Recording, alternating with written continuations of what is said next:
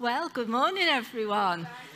I feel all prayed up because Ian very kindly came and prayed for me just before I got on stage. So how lovely is that, hey? Right, so today's question is, have you ever been in a school play? And I'd like to know, if you have, what were you? Oh, Robbie's got his hand up. Go on, Robbie. Oh, what were you? Perfect. Anyone else? Daniel, have you?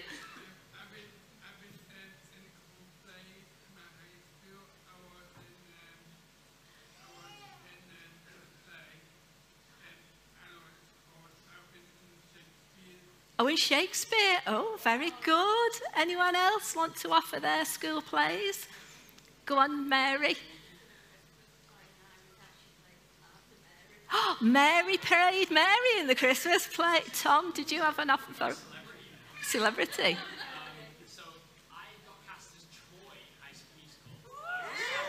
Excited, and then I found out that I wasn't cast as Troy, but as just like a background name. Oh no! Oh, gutted. Right, so I had an acting debut when I was probably about 8 or 9. It's probably the only school play that I've been in. And our school put on the Pied Piper of Hamelin, and I was a rat, okay? And anyone who was in the play who didn't have a speaking part was a rat. So you had to wear black or brown, you got a mask, you sat at the very back of the stage like that, with the occasional squeaks going on. I was trying to think it was a bit of an insult that I had a mask, but actually that's a compliment, isn't it? Because if you look like a rat, you don't need a mask.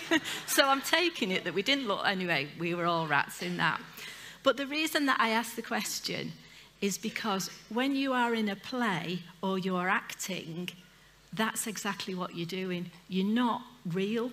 You are acting a person or you are acting as something, but it's not genuine. It's not real. And what we're looking at in this series together now is the fruits of the Spirit. And this talks about the fruit that God puts in our lives and that we exercise it and we grow it until it's like just flowing out of us naturally. And I've looked around this room today, and the one I'm speaking on today is kindness. And there are so many people who are just so kind. But I wanted to really start today with just a thank you to someone who I feel is incredibly kind. And I don't think they're going to know. I don't think they're going to know who they are. And I think they're going to be surprised. But this person looks out for other people. This person just does little things like gets them a cup of tea, makes sure they've got a seat, that kind of thing. This person has got a really cool name. I think it's a cool name. So I'm just going to ask them to come up now, so I can give them the Heroes Prize. Are we ready for this? Oh, Van Glinos, will you join me, please? Come on, Van. Come on, Van. Just to the front. I know, but come here. I know. Quick, we've only got like 20 minutes of me preach. You're taking time. Come on, Van. Come on, Van. Come on, Van. You can come here if you want. What a hero Van is. Just give us a wave. Not me, my wife. I know. That's Van the man, I've just heard him be called, has just said, it's not me, it's my wife. And you know what? That's actually why I picked him. Because the lovely Barbara, who's now here holding the Heroes High, is actually like the Holy Spirit. Because it's Barbara that says, Van, get them a cup of tea. Van, they need a chair. Van, can you just... And Barbara, like the Holy Spirit, I'm not going to say tells him what to do, but nudges him. And that's what the Holy Spirit is like in us. It's that little voice that nudges us to be kind. So just think of like Van and Barbara and their kindness, just how that works. And it's like the Spirit in us. So sometimes we're looking at the fruits of the Spirit, aren't we? So the fruit of the Spirit, this is what, as a Christian, coming out of us. It's love, joy, peace, patience, kindness, faithfulness, gentleness, and self-control. So already in this series, we should be loved up, we should be full of joy, incredibly peaceful. Patience was last week. I'm just going to skip over that. I'm so glad we're on kindness now. I feel this is something I can get on board with. But the Holy Spirit, he changes us from the inside out, doesn't he? So that we can be different people and we can react like Jesus did. Steve's already shared this verse with us from Titus, and that verse, it just says that God, in his generous, loving kindness, sent Jesus to save us. And if that's you, if you're like, do you know what? Jesus, you are mine. The Holy Spirit is within you, and he's nudging just like Barbara nudges, and he's encouraging all these beautiful things. I asked Paul if he'd get us some pears this week. And on the top of the bag of pears, these are specific pears, it's got 3 words. It says, ripen at home. Now, these pears were bought 4 days ago and they are pretty ripe now already. But the point is, that's what it's like for us with the gifts that are in us. They're like little pips. And they grow and they ripen as we exercise them. And the kinder we are, the more our kindness grows. The more kind things we do, the more it builds up inside us. And we're ripening. And God is pleased with that. There's a lovely quote about what is kindness from Michael Timmis. And it says, kindness is love interacting. So are we spurred on by love? Just to be kind to others. Is that the motivation? Since I've known I was going to be preaching on this today, I've kind of kept a little log of kindness, and someone sent me a text and it just said, thinking of you, and they put at the bottom, no need to reply. And no need to reply says, I don't want any more information about your situation. Just for you to know, I am thinking of you. And that meant a lot. Someone else sent a card, and it was just a card. We don't do many notes, do we, these? And I opened it, and I was just really touched to receive it. I feel there's times when our kindness can perhaps be a bit manipulated. And one of my pet hates is people, who have collecting tins. And you're out in town or whatever, and they just shake it under your nose. And they'll often stand somewhere where you just can't really get past. And it just does me head in. If I was on room 101, that would be going in my... It's not because I'm not kind. It's just because I don't like being manipulated. And this guy came up to me once, shaking the tin. And he said to me, do you want to help sick children? Well, and I just went, no. Now, obviously I want to help sick children, but I didn't want to give to someone who I didn't believe the money was going to sick children. So just to redeem myself, this is so you don't think I'm really awful, I wanted to in lockdown, I wanted to know, how can I connect with people on my street, when we were all in a difficult circumstance. And I decided to start baking, and I made cookies. And I was able to give them out to neighbours, and it was just a way of saying, thinking of you. But one group who were on my hit list were the bin men, because our bin men worked all through lockdown, and our black bin stinks. It absolutely stinks, and even when it's been cleaned, it stinks. And I think they look after this, every fortnight they come and they empty the bins, and I'm just I am appreciative of you, bin men. So I started making cakes for them. And I'd go out and I'd just say, just to say thank you. And we've got a bit of a rapport going now, me and the bin man. So I say, here's your cakes. And the bin man says, thanks, sweetheart, take care. Can you just say, thanks, sweetheart, take care to the person next to you? Well, if you're here for the first time, don't do that, because that'd just be a really bad start. But it's just, it's just a little thing. Like, I did imagine that when I gave him the first box of cakes, he would just like fall on his knees and go, what must I do to be saved? But so far, all we're getting is thanks, sweetheart, take care. But I'm building on that. So let's get on with some Bible. So the Bible thing for today that I wanted to share with you, it spans 3 generations. It's about a granddad, a dad, and a grandson. The granddad's name is Saul. He is king of Israel. He is the main man. He is calling all the shots. He has got all the privileges. His son is called Jonathan, and Jonathan is in line for kingdom next, if that's the word, inherit him.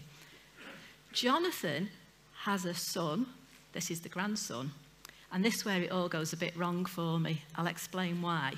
Because his name, like you've got Saul, Jonathan, Mephibosheth, it's not an easy name to say. Now, Paul and I went for our COVID jabs the other week, and obviously he is Paul Daniels. So this always gets a bit of a chuckle when you have to sign your name in somewhere after the comedian. But the nurse was like really chuffed because she'd already seen James Bond and she'd already seen Harry Potter. So she was like, woo, now Paul Daniels is here. She was thrilled about that. Anyone probably under 25 will need to Google Paul Daniels, but just take it from me. But like Harry Potter, he was like in his 80s. So he was way before J.K. Rowling came in. But we've got these 3. So we've got Saul, Jonathan, Mephibosheth. Jonathan had a friend called David. And David was just so close to Jonathan. They were like brothers. David is the David that we know of as in King David who killed Goliath. And God's plan was that Jonathan would not be the next king, but that David would. That was the plan, and Jonathan was happy with that. He knew that that was what God's will was, but Saul was not happy with it, and Saul wanted David to be dead. He wanted him killed. He tried on numerous occasions to end his life. But what actually happened was there was a battle, and in this battle, Saul and Jonathan both died on the same day. And I want to pick up the story now about the first time we hear of Mephibosheth.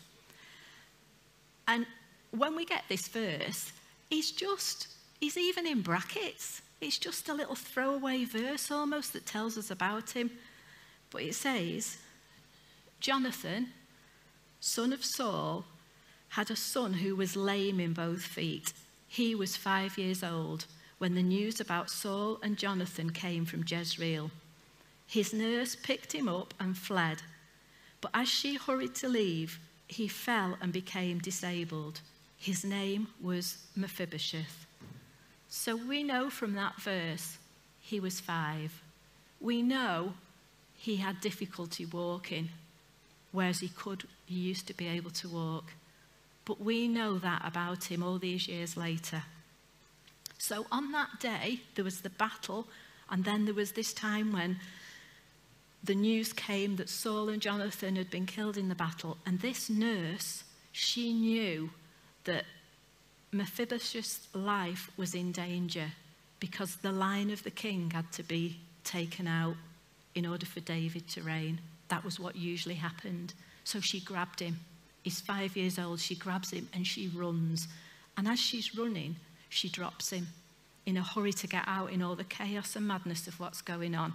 And he hurts both his feet. And from that moment, he can't walk, as he used to do before with that mobility. He lost his dad and his granddad on the same day. He went from running around easily to having difficulty walking. He experienced grief and trauma and pain, and he was 5 years old.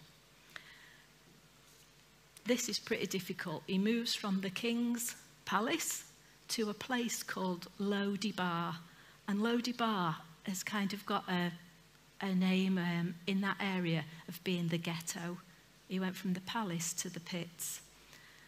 And that's where he stayed, in that situation for 20-ish years. And then something quite amazing happened, and this is where the kindness comes in. And this is where acting on kindness can so dramatically change a life. Because we'll read these verses together now. It says about David. So we're moving on 20 years. And it says from 2 Samuel 9, David asked, "Is there anyone still left of the house of Saul to whom I can show kindness for Jonathan's sake?" Now there was a servant of Saul's household called Ziba.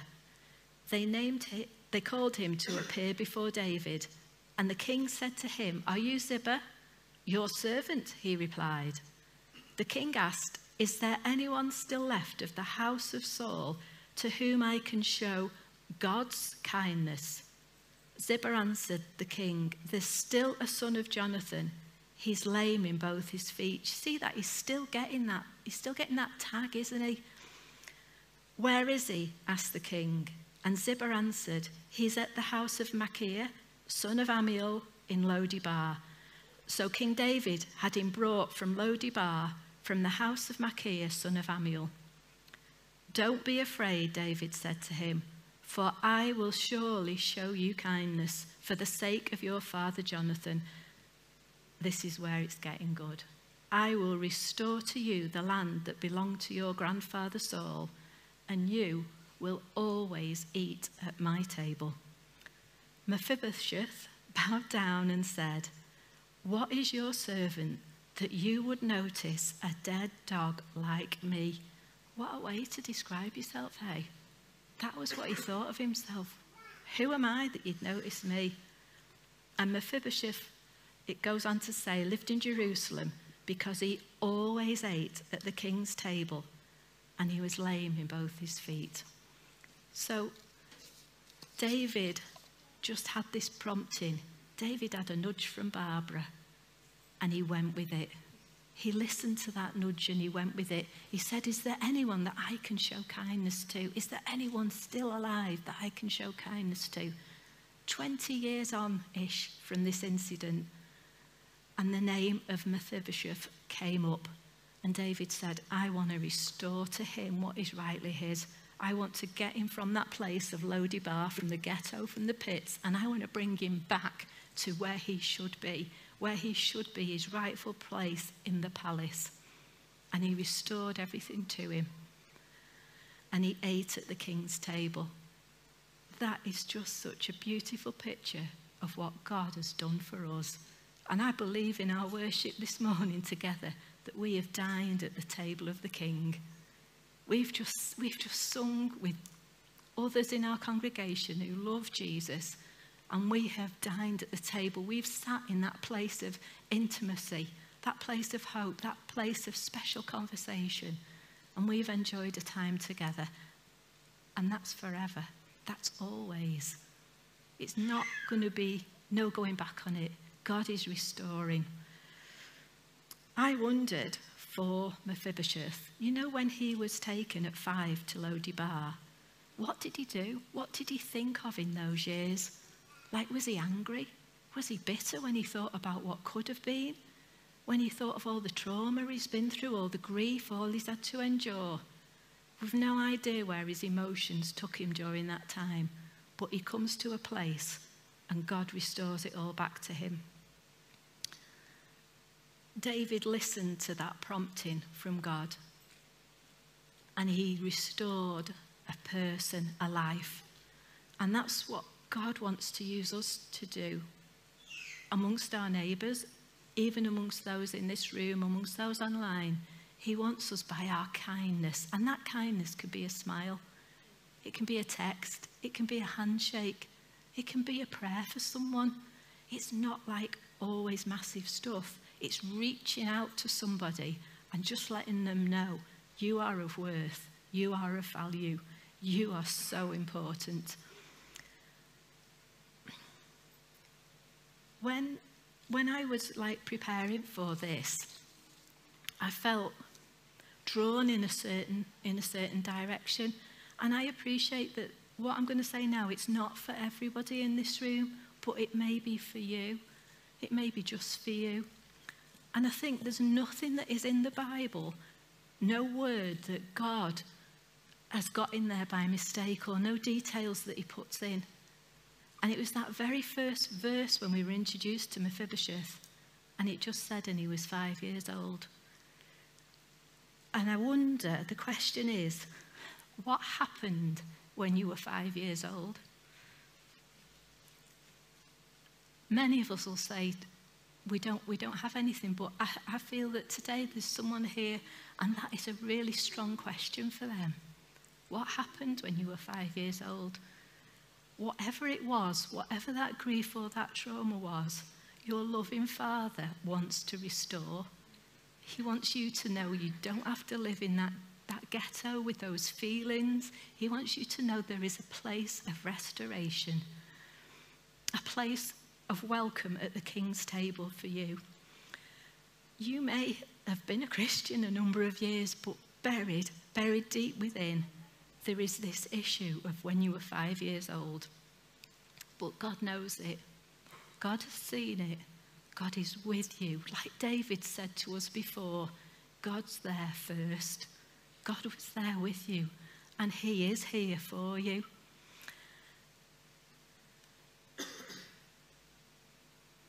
I think one of the precious things of being in a Connect group is that you've got people to pray with you, and maybe that resonates with you today, and maybe you want to find your Connect group leader and say, can you just pray with me, or a friend, whoever it might be, just to help you through that situation. So, as we finish, how do we show kindness to help our community? And our band are going to come up now. It's as simple as a smile. Just as simple as a smile and warmth to people. It's actively looking for ways to help. So it's seeing someone and thinking, how can I help them with that? How can I do that? It's being nudged by Barbara, as it were, and just feeling that Holy Spirit moment where God is saying to you, this is the thing to do. It's asking genuine questions and listening for the answer to it. So sometimes we can ask, but we don't always interact with people and hear what they're saying back to us. It's about divine appointments. How Christian is that, eh? Divine appointments. That's one of those phrases that you hear bandied about. But I wonder if you started your day and you just said, God, who do you want me to bump into today? Who is the divine appointment for me? And see where that takes you through that day. It's putting our agenda on hold so that we can follow what God's got to say. And it's responding to people in the way that Jesus has responded to us. So just bless you today. Get alongside Van and share some of his chocolates. He'd love that because he's really kind. And we'll worship together now. Is that okay?